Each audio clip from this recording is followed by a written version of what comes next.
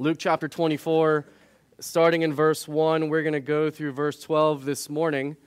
It says, "Now on the first day of the week, very early in the morning, they and certain other women with them came to the tomb, bringing the spices which they had prepared.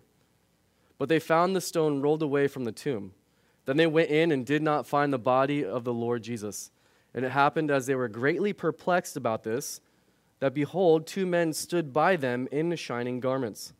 Then as they were afraid and bowed their faces to the earth, they said to them, 'Why do you seek the living among the dead? He is not here, but is risen. Remember how he spoke to you when he was still in Galilee, saying, the Son of Man must be delivered into the hands of sinful men and be crucified, and on the third day rise again.' And they remembered his words. Then they returned from the tomb, told all these things to the 11 and to all the rest. It was Mary Magdalene, Joanna, Mary the mother of James, and the other women with them, who told these things to the apostles. And their words seemed to them like idle tales, and they did not believe them.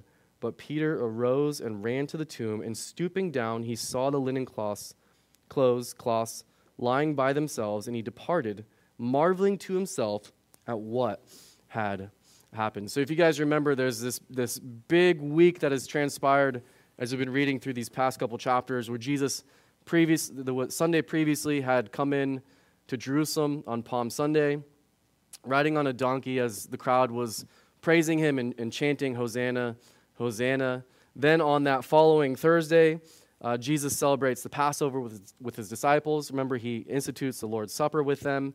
He even takes them to the Garden of Gethsemane, and there he tells a few of his disciples that you need to pray so that you don't fall into temptation. You guys remember this? Jesus then himself goes, a stone's throw away, and he starts to pray. And he prays 3 times. And he's praying so that he does not fall into temptation. The temptation being not going through with what the Father had for him to do, which was to take the cup and die on our behalf. So Jesus prays this 3 times, and he says, nevertheless, your will be done. And so that was God's will. So Jesus went through with God's will, but God did strengthen Jesus. Remember, he sends angels to strengthen him and to get him through the next day. And even the hardship of that evening. So then Judas shows up with some Jewish leaders and soldiers at that point. Peter comes by, and he doesn't want them taking Jesus and arresting him, so he cuts off the ear of one of the soldiers. And Jesus says to him, put the sword away. This isn't the time for swords.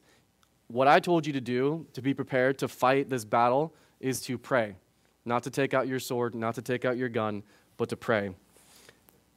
Peter obviously did not do that. So Peter falls into temptation. Jesus is then arrested. He's put on trial. Remember, this was not a fair trial. It was not a correct trial. It was not just, because it's done under the cover of night, which was illegal. But they do this in the middle of the night. They finally sentence him to death, and the crime being what? What was his crime for him being sentenced to death? Blasphemy, right? Basically saying that he is the Son of God. And while ironically, obviously, Jesus is the Son of God, they did not believe him. So in their unbelief, they put him to death. Jesus is scourged. Remember that? Remember how I told you that a lot of men did not even survive the scourging? Jesus survives the scourging. He goes and they make him carry the crossbeam of his cross.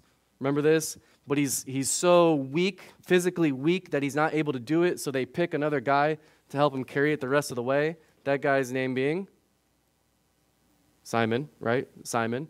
And as he's walking, there's some old ladies behind him. I don't know if they were old, but there were some ladies behind him, walking behind him, and they were crying, and they were weeping. And what does Jesus say to them? He doesn't say that. Yeah, he says, don't weep for me. Weep for those who need it, the unrepentant, the ones who are going to receive the justice of God. They're the ones that are going to need it, because when the time comes, they can no longer run to the hills. They can no longer hide. They will be found, and they will be judged. He says, weep for them. Don't weep for me, because I choose this.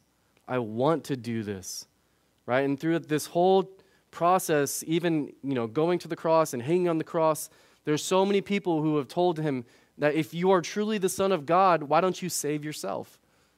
And the irony of that question, it's like what they don't understand and what we've sometimes failed to understand is that he isn't there to save himself. He's there to save who? Us. And for him to stay on the cross, for him to go through the suffering, is to actually save us.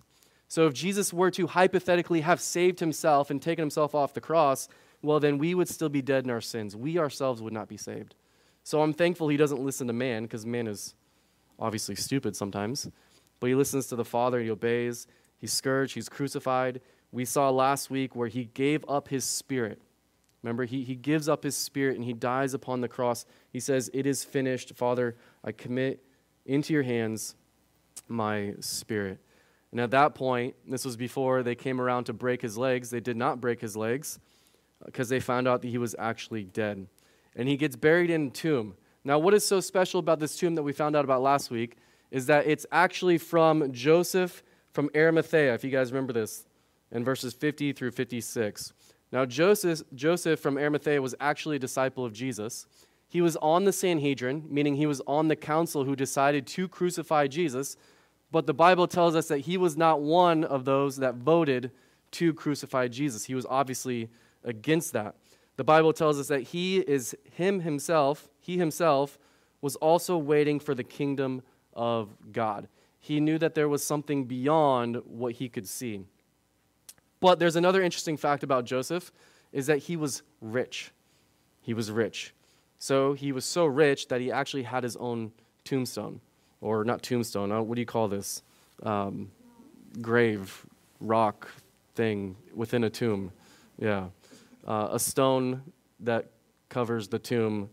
But he was rich, and so it was his. And the point of that being is, one, that was prophetic, because the Bible tells us, I believe it was in Psalm, that Jesus would be buried amongst the rich. So he's buried in Joseph's tomb, who is rich. He would die amongst the thieves. So that showed us that there was prophecy to this. But another point of this is that it takes away any speculation that they went to the wrong tomb after Jesus died. That they went and they checked the wrong tomb, that they went and found a tomb that was vacant and, unoccupied. No, they knew exactly which tomb to go to because this was Joseph's tomb. Okay, it's not like this guy, forgot the address of his tomb. Like, you wouldn't forget the address of your house, right? He was rich. This was his. So that speculation's out the door. Then we get here into verse 1 of chapter 24.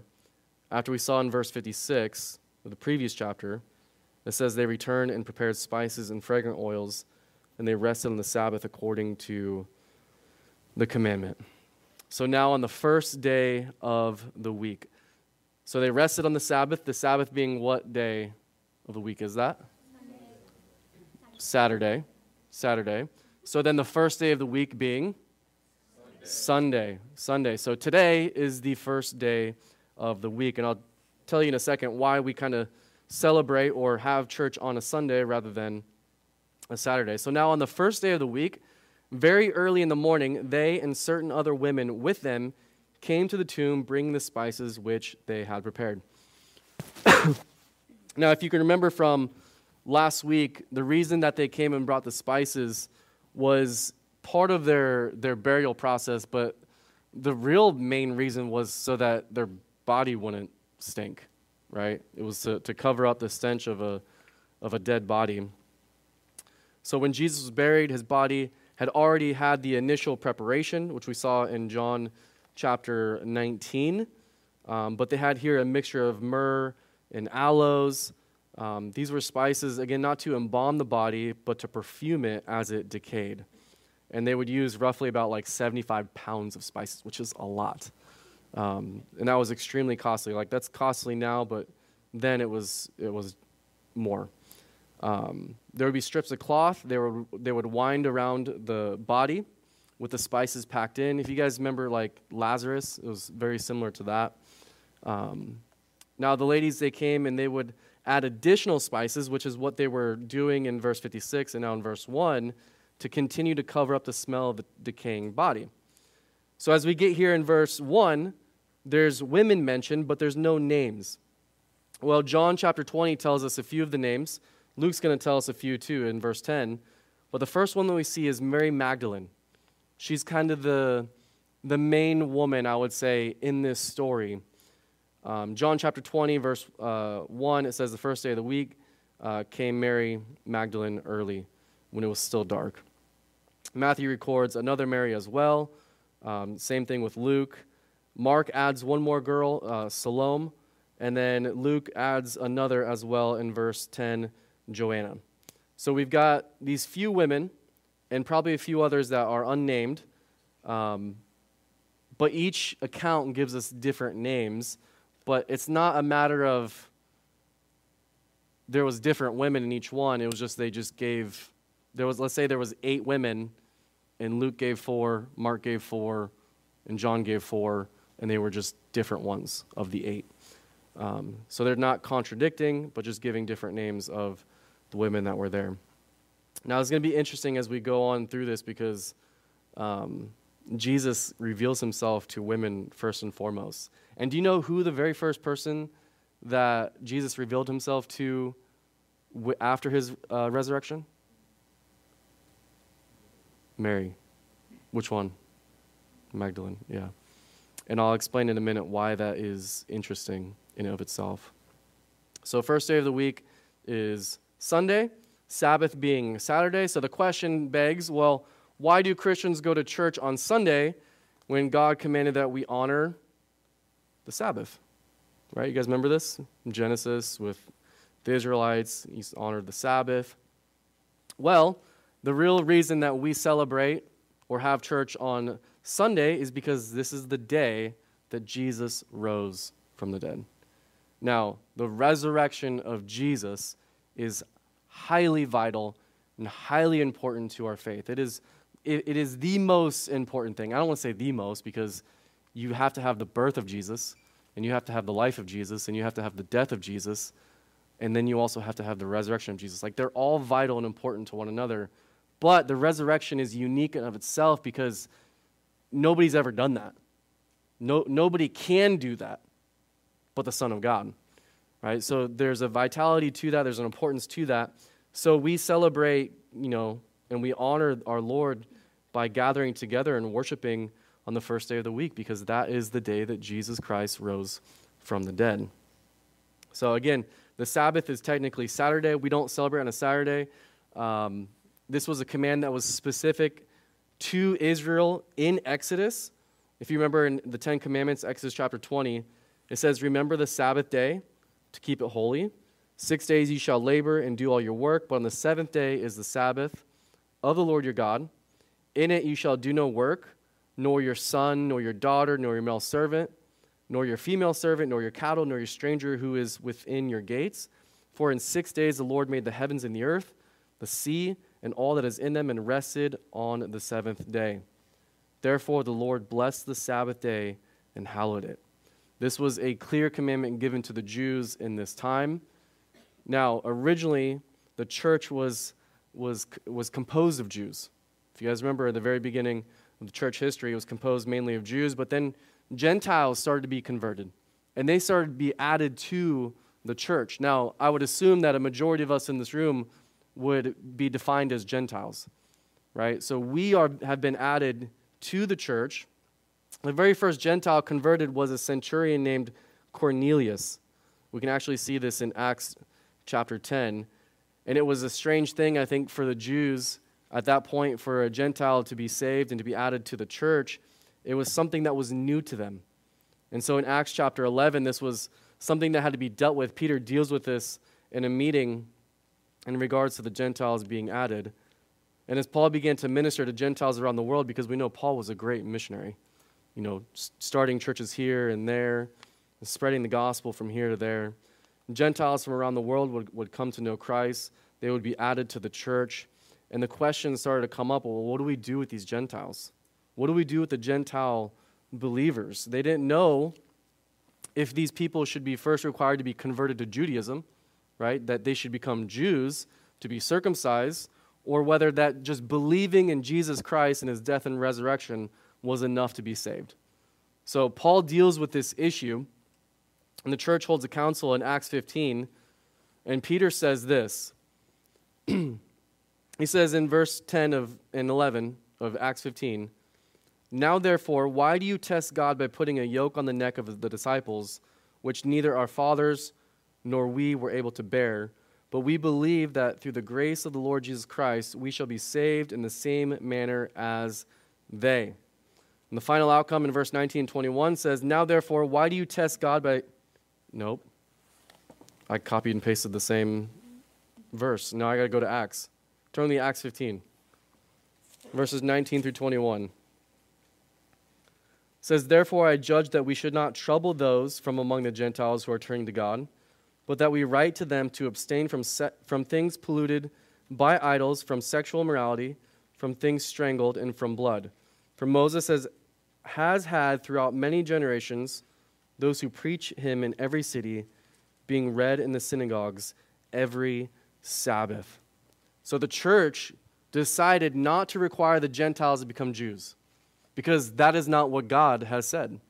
Right? The Gentiles did not need to become Jews, but they were warning, and they did want Gentiles to be careful, just as the Jews, to be careful of things like fornication, so that wouldn't be offensive to the Jews.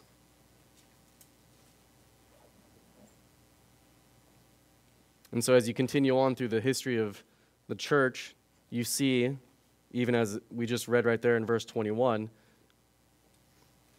that they read in the synagogues every Sabbath. That was a Jewish thing. But then when the church started, in Acts 20, verse 7, it says, "Now on the first day of the week, when the disciples came together to break bread, Paul, ready to depart the next day, spoke to them and continued his message until midnight." He taught for a long time, guys. We're talking like half a day. But the point being is that it was on the first day of the week that they gathered and they went through the Word of God together in Acts chapter 20, verse 7. 1 Corinthians chapter 16, verses 1 through 2 says, "Now concerning the collection for the saints, as I have given orders to the churches of Galatia, so you must do also. On the first day of the week, let each one of you, as you lay something aside, storing up as he may prosper, that there be no collections when I come." And so Paul, again, pointing out the fact that the churches were meeting on the first day of the week, that day being Sunday. So we meet on the first day of the week. It's church history. It's what we've always done. Now, can you have church on a Saturday? Sure. Can you have church on a Monday? Tuesday? Wednesday? Not a Tuesday, guys. I'm just kidding. Wednesday? Thursday? Friday? Saturday? Sunday? Monday? I'm just kidding. So the point being is that you can have church on any day, right? Because then Paul even goes on to say, I think somewhere in the Corinthians, I can't remember which one, Corinthians or Romans, that the point being is that you need to honor every day as if it's unto the Lord and treat every day holy. You know, and that there, he says some people esteem this day over the other. Just honor the Lord. And so as a church, we've decided it's that we want to honor the Lord on the day that he was resurrected, continuing on with church history. The Sabbath, again, being in the original context, was for the Jews, but now that Gentiles are added, it's not just Jewish. And we as Gentiles don't need to become Jews. That's important. That we don't need to become anything. That nobody has to become anything. That all we must do to be part of the church, that all we must do to be saved is to have faith. Right? That's how we receive the grace of God and the salvation that saves us. So, turn back to Luke, or I have to turn back to Luke. Verse 2, chapter 24. It says, they found the stone rolled away from the tomb. So the women came, first day of the week. They were going to continue to prepare the body to add to the spices. And as they came, to their dismay, they found the stone was rolled away from the tomb. Now, interestingly enough, here's these women who are coming. And even if it was men, I don't even know if the men could even move this tomb either, or the stone. But the women, surely, they probably couldn't. They even suggested in Mark chapter 16, verse 3, as they were preparing to go and do this, they said to one another, who's going to roll away the stone from the door of the tomb for us? They're like, okay, we're going in faith, but we're perplexed because we don't know what to do once we get there. Because the guard's not going to do it. I mean, the guard's there to guard it. The guard's there to make sure that the thieves and the disciples, the Jews, that they don't take the body away. And so they have this thought, again, who's going to roll the stone away from the tomb? I mean, again, the stone here is 1 to 2 tons. That's a lot of weight, guys. This is impossible for them to do this. So what do? What do? Well, they go in faith. And I like that because I've seen this in my own life where many times we wonder how certain things are going to get done. And I don't always walk in faith when this happens, but I'm thankful that God is faithful even when I'm not. Is that many times we wonder how something is going to get done and we have no idea or plan, but when we get there, we realize that God has already taken care of it. Because they have this thought, who's going to roll it away? And they get there, and guess what's happened? It's rolled away. I love that. God takes care of us. In Matthew 27, in verses 65 through 66, it reminds us, again, that there was a guard there. The stone could not have been rolled away by the women. They weren't strong enough, or by the disciples, because, one, we know they weren't brave enough, right? They all skedaddled when Jesus was crucified. But they weren't brave enough because they wouldn't have been able to overcome the guards or go up against the guards. And so we know that no one rolled this stone away but one. Anyone know who rolled the stone away? An angel. Matthew chapter 28, verse 2, it says, Behold, there was a great earthquake, for an angel of the Lord descended from heaven and came and rolled back the stone from the door and sat on it. That's pretty awesome. So verse 3, chapter 24, it says, They went in, and they did not find the body of the Lord Jesus. And it happened as they were greatly, as they were greatly perplexed about this, that behold, 2 men stood by them in shining garments. Then as they were afraid and bowed their faces to the earth, they said to them, Why do you seek the living among the dead? So they're already talking about who's going to roll the stone away. They get there. I'm sure that was astonishing in and of itself. They decide, let's go in, let's check on the body. They get in there, and it says in verse 4 that they were greatly perplexed. Greatly perplexed about this. Because there was no body. I think they were astonished. I think in one sense they were probably shocked. Because here they saw Jesus being put in there, now he's gone. I'm sure a million things were going through their heads. Just wondering, being confused, being in a state of loss, uncertain as to what is happening.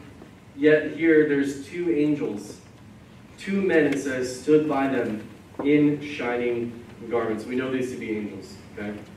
The shining garments being in contrast to, I think, the shadows of the tomb and, death that has surrounded it. But they're shining. They illuminate. The words here, it speaks of gleaming like lightning. This wasn't like, this is probably something greater than anything we have probably have ever put our eyes upon. The point being here is a similar word to when Jesus' clothes were shining and bright in the Mount of Transfiguration. This was the Shekinah glory of God, the same thing that we see happening with Moses when he meets on the mount and he sees God's glory passing by. And he comes down off the mountain, he's shining, and people are freaking out because of how bright he is. But then that glory starts to fade in the Old Testament. You see it in Moses. The glory here, God, it does not fade. It's bright. And here, that's probably staggering to see what they see, but still also confusing. But then these angels speak and they say this to them. I'm sure they understand what they're thinking or what they hear them saying. And so they basically answer the questions that the women are having. Like, where's Jesus? What happened? What's going on? And they say this, why do you seek the living among the dead? Why do you seek the living among the dead? Basically saying you will not find a living person at a graveyard. I mean, it's funny in how they do say this and phrase it, but in one sense it puts into perspective that God is not dead. God is alive. This is what is so unique about Jesus Christ, is that he rose from the dead. He is a living God. Unique from any other man-made God, because as the New Testament tells us that they're false, but they're also dead. But God, who is the one true and living God and continues to live, that nothing can kill God. Nothing can kill God. So the angels sound as if the women should have realized that Jesus would rise from the dead. Why? Again, why do you seek the living among the dead? And they say this in verse 6, he's not here. But what? He's risen. Why is the resurrection so important, guys? If I haven't already said it? No one else can do it? That is one aspect of it, but that's not what makes it important, I guess. There's plenty of things in this world that only one person can do. So why is it so vital? Why is it so important? How many times do we hear that Jesus has to die for your sins? Right? A lot, right? Like, Jesus had to die for your sins. Is that true? Yes. What is the consequence of sin? Death, right? So Jesus pays for that sin by dying. Is that right? Okay. Now, in Satan's eyes, and maybe in a lot of people's eyes, when Jesus actually dies, does that prove that Jesus is God? No. Not really. Because who can die? Everyone, right? We all can. But for Jesus to rise again proves that he is greater than what? Not everyone. Well, I mean, yes, everyone. That's a given, but something specific. Death, right? It proves that he has victory. What is the one way to prove that you have victory over death? Is by being alive, right? I mean, that just makes sense. But Jesus had to die, correct? Like, that was part of the consequence. That was part of the payment. So Jesus dies as part of the payment, but then he proves that he is greater and has victory over the shackles and the strength of death, which everyone succumbs to. But Jesus comes back to life, meaning that he has defeated death. He has victory. So Paul says it best, and I can't remember the verse, but he says, without the resurrection of Christ, we would still be dead in our sins. It doesn't prove the victory of death unless someone comes back to life and has the power over it to come back to life. Yet Jesus does. This is what's amazing about the resurrection of Jesus Christ. It solidifies everything. It proves his birth, it proves his life and his perfection, it proves his death, it proves the fact that he, became the propitiation for our sins. It proved all of that. That he is God and that he defeated death and he defeated sin. Paul says, death, where is your victory? Oh, Hades, where is your sting? Or is it the other way around? Right? Death has no victory over us anymore. Nothing. None of it. Lost its sting. How scary is it be without a stinger? It's still scary. To know that's still scary. We understand that. But it's nothing, right? It has no power. That's the point that Paul is making. Death no longer doesn't have its stinger anymore, meaning that it's powerless. It's like going up against a lion without its teeth. And it's still scary, yes. Alright, let's say a lion without its teeth and claws. And then it just bites you, but it's like, it's just a gummy feeling.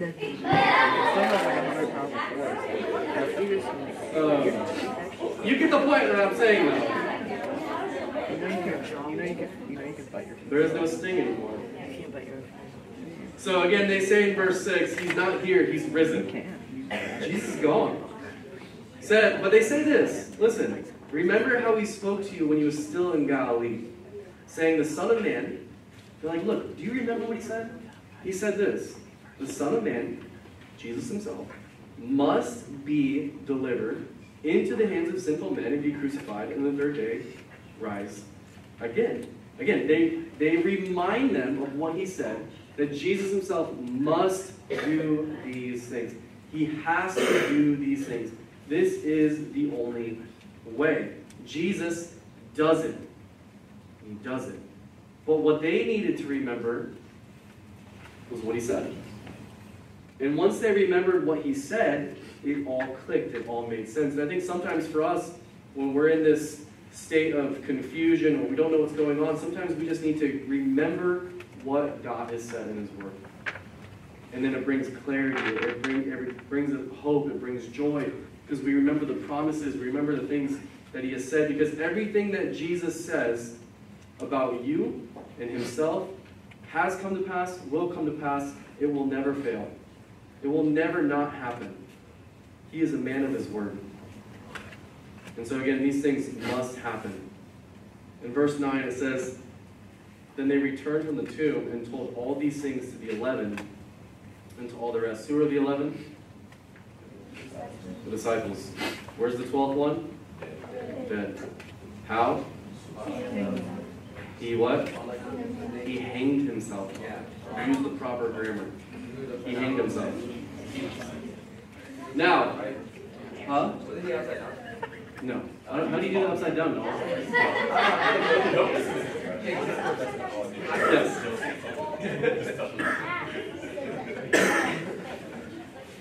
I can't hear you, but we'll come to me afterwards. Alright, so they returned from the tomb, told all these things to the 11 and to all the rest. It was Mary Magdalene, Joanna, Mary the mother of James, and the other women with them who told these things to the apostles. So they come to the 11 apostles, disciples, and to the rest, because it was more than just the 12 original disciples, correct? Like, these women also would be considered disciples. Okay? Now, there was 12 specific men that God chose who would then be raised from disciples to apostles. Obviously, Judas not being one of those, but they would fill his spot. And so they come and they shared the news to the 11 disciples, or 11 apostles. We got Mary Magdalene. Okay, she is from the city of Magdala on the coast of the Sea of Galilee. She has a really interesting story.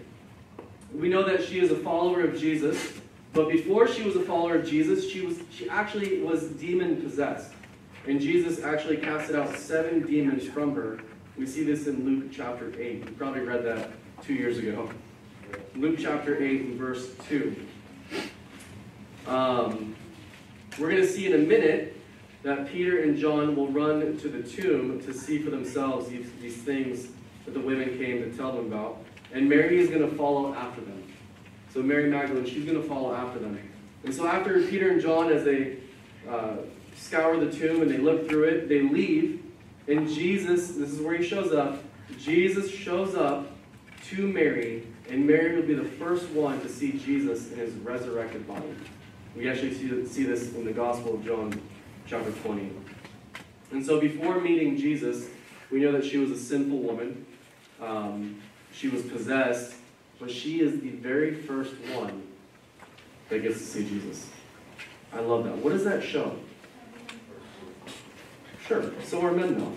Women and men are awesome.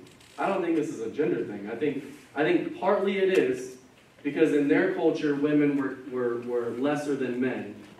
But I think the point of it being is that here's this woman, here's this human being who was far from God, and yet God had mercy on her. God saved her. And then God continued to bless her and continued to show himself to her. And so she would be, again, the first one to see our risen Lord.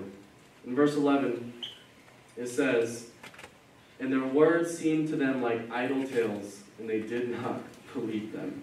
Idle tales being foolish talk, nonsense. Medical writers, they actually use this word for someone who is delirious or hysterical. So it's not that the women were hysterical or delirious or crazy, but it was the disciples themselves, it was the men, whoever else was there, they didn't believe what they were saying.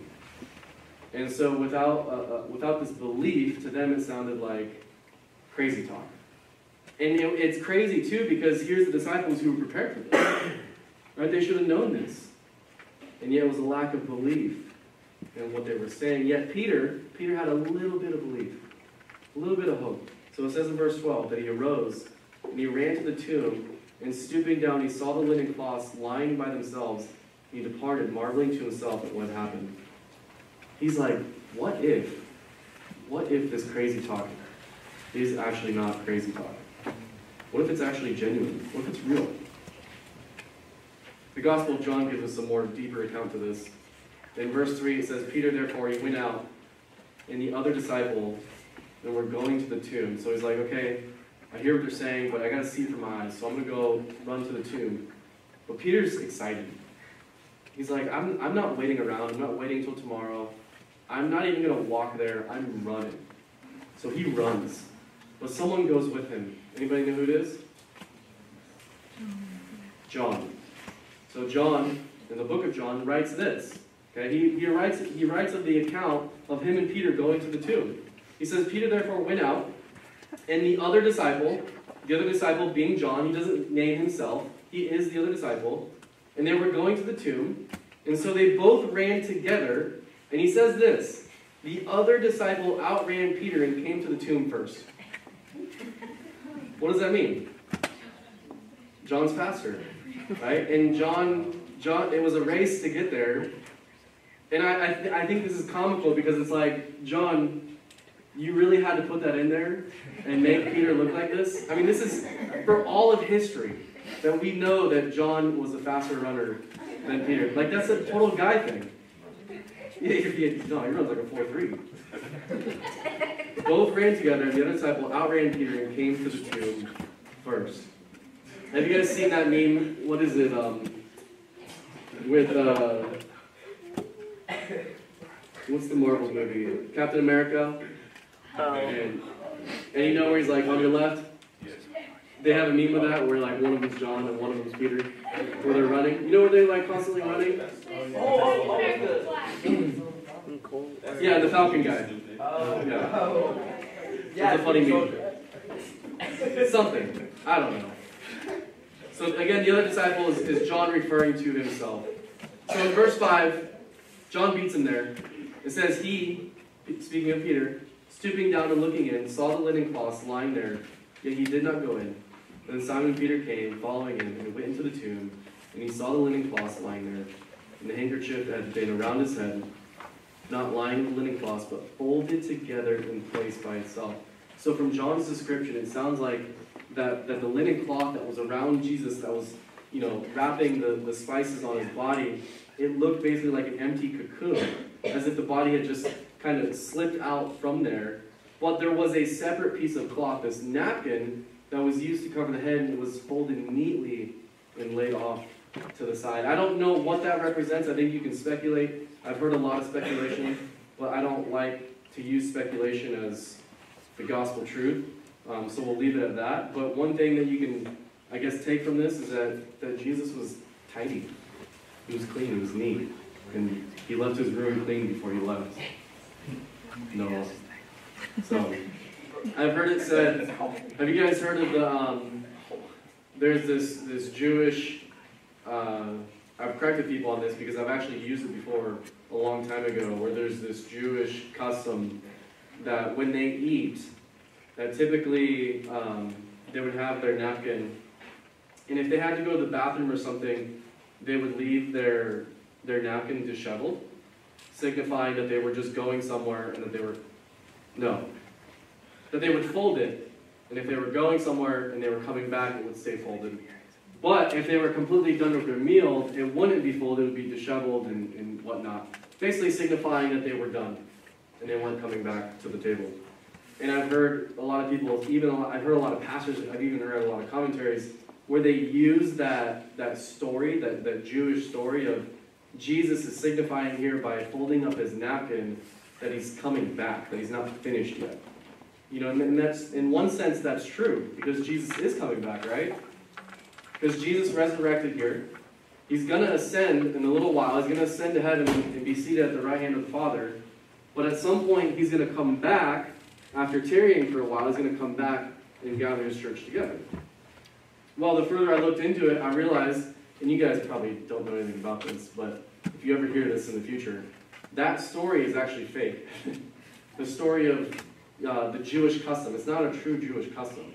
But I've heard so many pastors, I've heard so many preachers use that in telling of that story, of using that analogy that Jesus is coming back. The point being is this: you don't need that to prove that Jesus is coming back. We have Scripture, right? So when Jesus folds this up, this napkin, I don't know what it means.